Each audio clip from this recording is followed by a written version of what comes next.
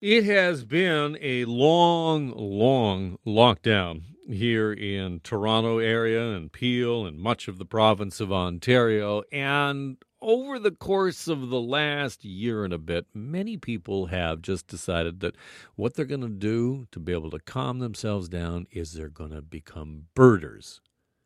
They're going to be into birding, and that has just exploded in popularity. And I can tell you recently, Toronto is named one of Canada's 4 bird friendly cities by the group Nature Canada. And this time of year, you can see all kinds of migratory birds heading back into our area.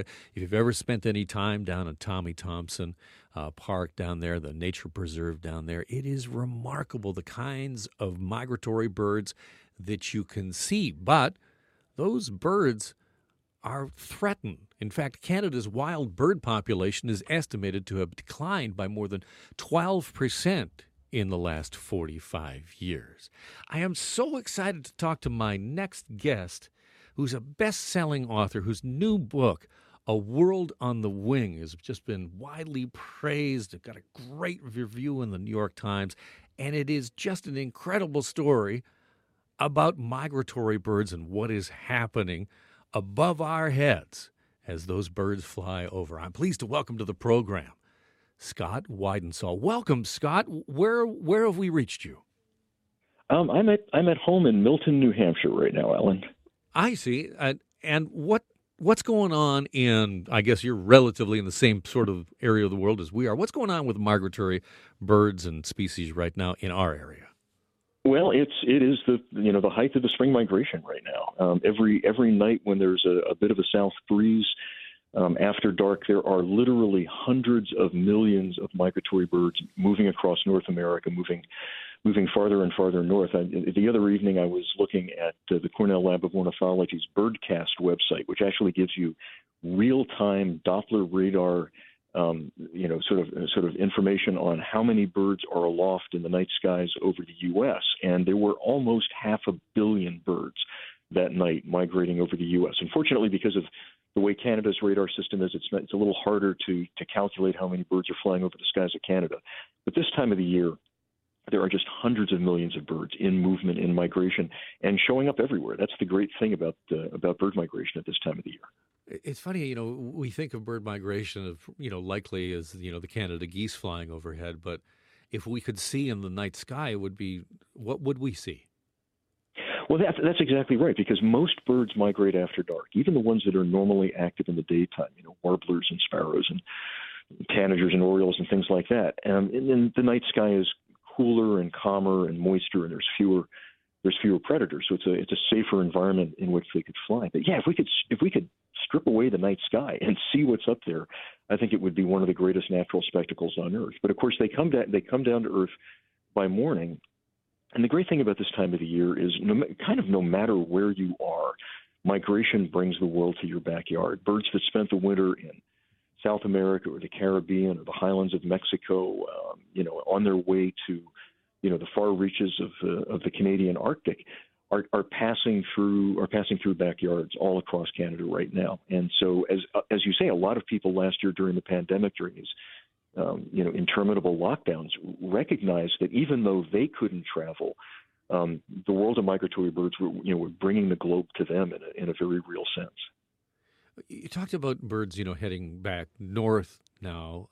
We think of migratory birds as, snowbirds, as those that are escaping the cold Canadian winter. Do birds migrate for other reasons other than escaping cold temperatures?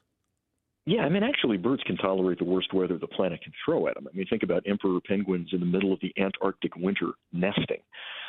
It's not really the cold that drives them so much as the fact that most of the groups of birds that are highly migratory depend on seasonally available food supplies, like insects or fruit or nectar. There are plenty of insects available in the forests of Canada in the wintertime, and we've got birds like chickadees and kinglets and creepers that spend the entire winter there. But there are not enough insects for the billions of insect-eating birds that throng back into the forest in the summertime. And you're right. We think of these as northern birds that take kind of the short little winter vacation south and then come back where they belong. But actually, these birds spend the majority of their lives away from the breeding grounds, either in migration or on their wintering grounds, often in the tropics. These are inherently tropical birds that are basically taking a short little summer vacation. That's not much of it. It's a working vacation, of course, back up north where they can come in for a couple of months, breed, have their babies, and then in many respects head back where they belong. You've written a lot of books about birds and migratory birds, but this book is different because we've got different technology now that allows us to understand what migratory birds are doing better. Yeah, and this is one of the areas that I've been most involved in directly. I've really been privileged to work with a lot of this new tracking technology. You know, it used to be that the only birds that we could really follow across any distance were, you know, like the size of a good-sized raptor or a duck that were big enough to handle, like a 30-gram satellite transmitter. Well, now we've got what's known as nanotag technology, you know, tiny little transmitters that are a fraction of a gram. And this is a tracking technology that Birds Canada has been spearheading, what's known as the MODIS Wildlife Tracking Network, with automated receiver stations up and down the Western Hemisphere, allowing us to follow even the smallest migrants, not just small birds like warblers and hummingbirds, but actually migratory insects like monarch butterflies and migratory dragonflies.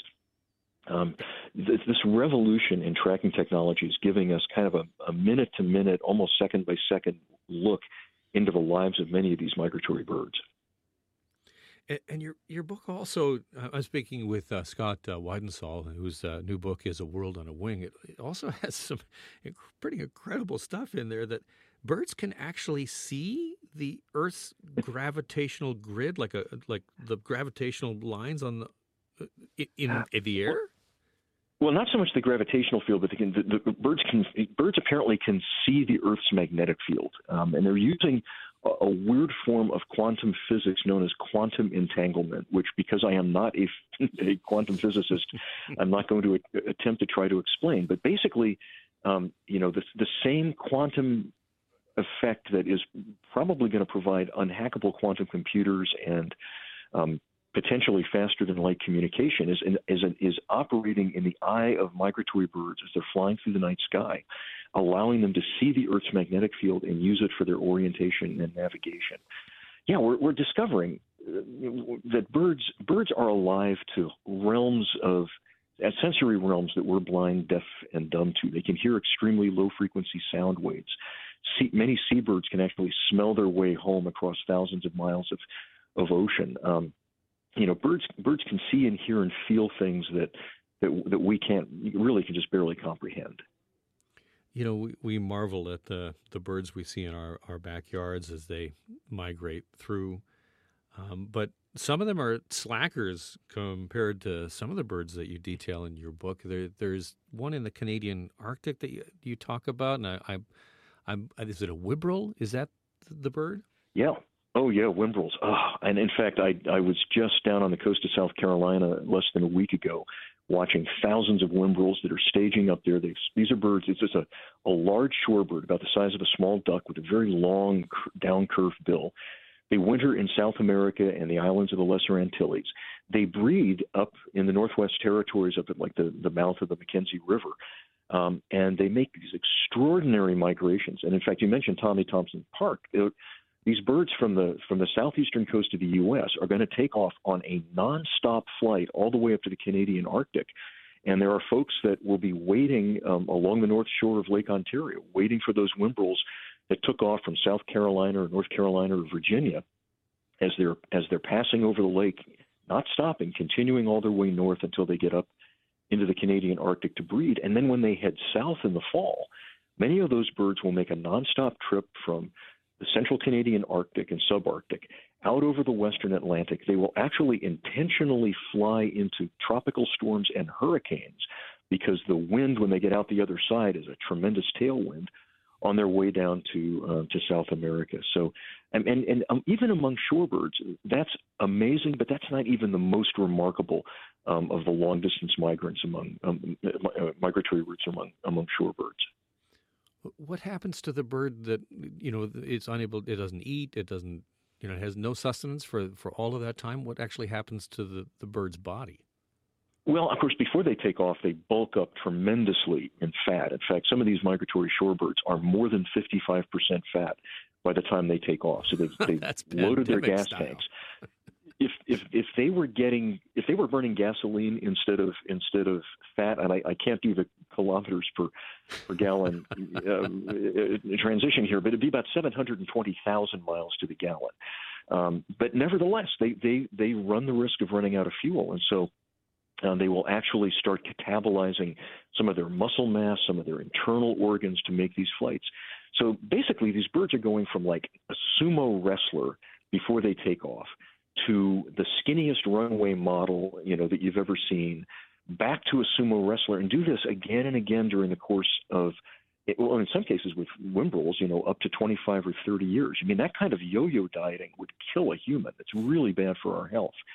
But birds seem to be immune to the kind of deleterious medical effects that you get from that kind of, becoming grossly obese and then, extremely emaciated and back again. They just do that. They do that annually with no harm. I'm speaking with Scott Weidensaul. In his new book is World on the Wing, all about migratory birds. What does the current population of migratory birds around the world tell us about climate change? Well, I mean, migratory birds are showing the effects of climate change. In fact, when I talk to people who are skeptical about whether climate change is real, I tell them, I don't really care what you think. The birds already recognize the climate is changing. And in some cases, they've been able to shift and adapt, especially short-distance migrants, the ones that, for example, breed in Ontario during the summer but winter in the southern United States. They're close enough to their breeding grounds that they can tell whether it's an unusually warm early spring or an unusually cold late winter with, cold front after cold front. But the birds that travel the longest distances, those that are coming back from the tropics or from, the southern tip of South America, their timing is based on their internal circadian rhythms and their genetic coding. Migration is primarily a genetically encoded instinctive behavior. And those birds, are coming back when they have always come back, on average every year, but spring is getting earlier and earlier. And so the birds are increasingly out of sync with the seasons. And that is one of the most serious consequences, I think, in the future, that eventually they will be so far out of sync that the insects and other things that they need in order to survive are simply not going to be available for them at the right times of the year in the numbers and quantities that they need in order to raise their chicks. And we're starting to see that in a few places. We're seeing that in parts of the eastern and central Canadian Arctic with many species of migratory shorebirds.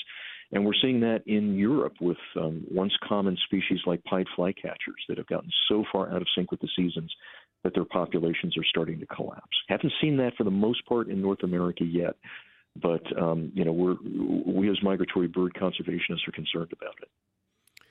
Well, it's an absolutely fascinating book, Scott, and just I think for a lot of us, a way to take our minds off the troubles of COVID-19 and, as you say, have the world come to us in terms of migratory birds. Thank you again for coming on today.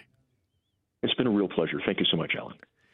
That is author Scott Weidensaul. In his new book is A World on the Wing, the Global Odyssey of Migratory Birds.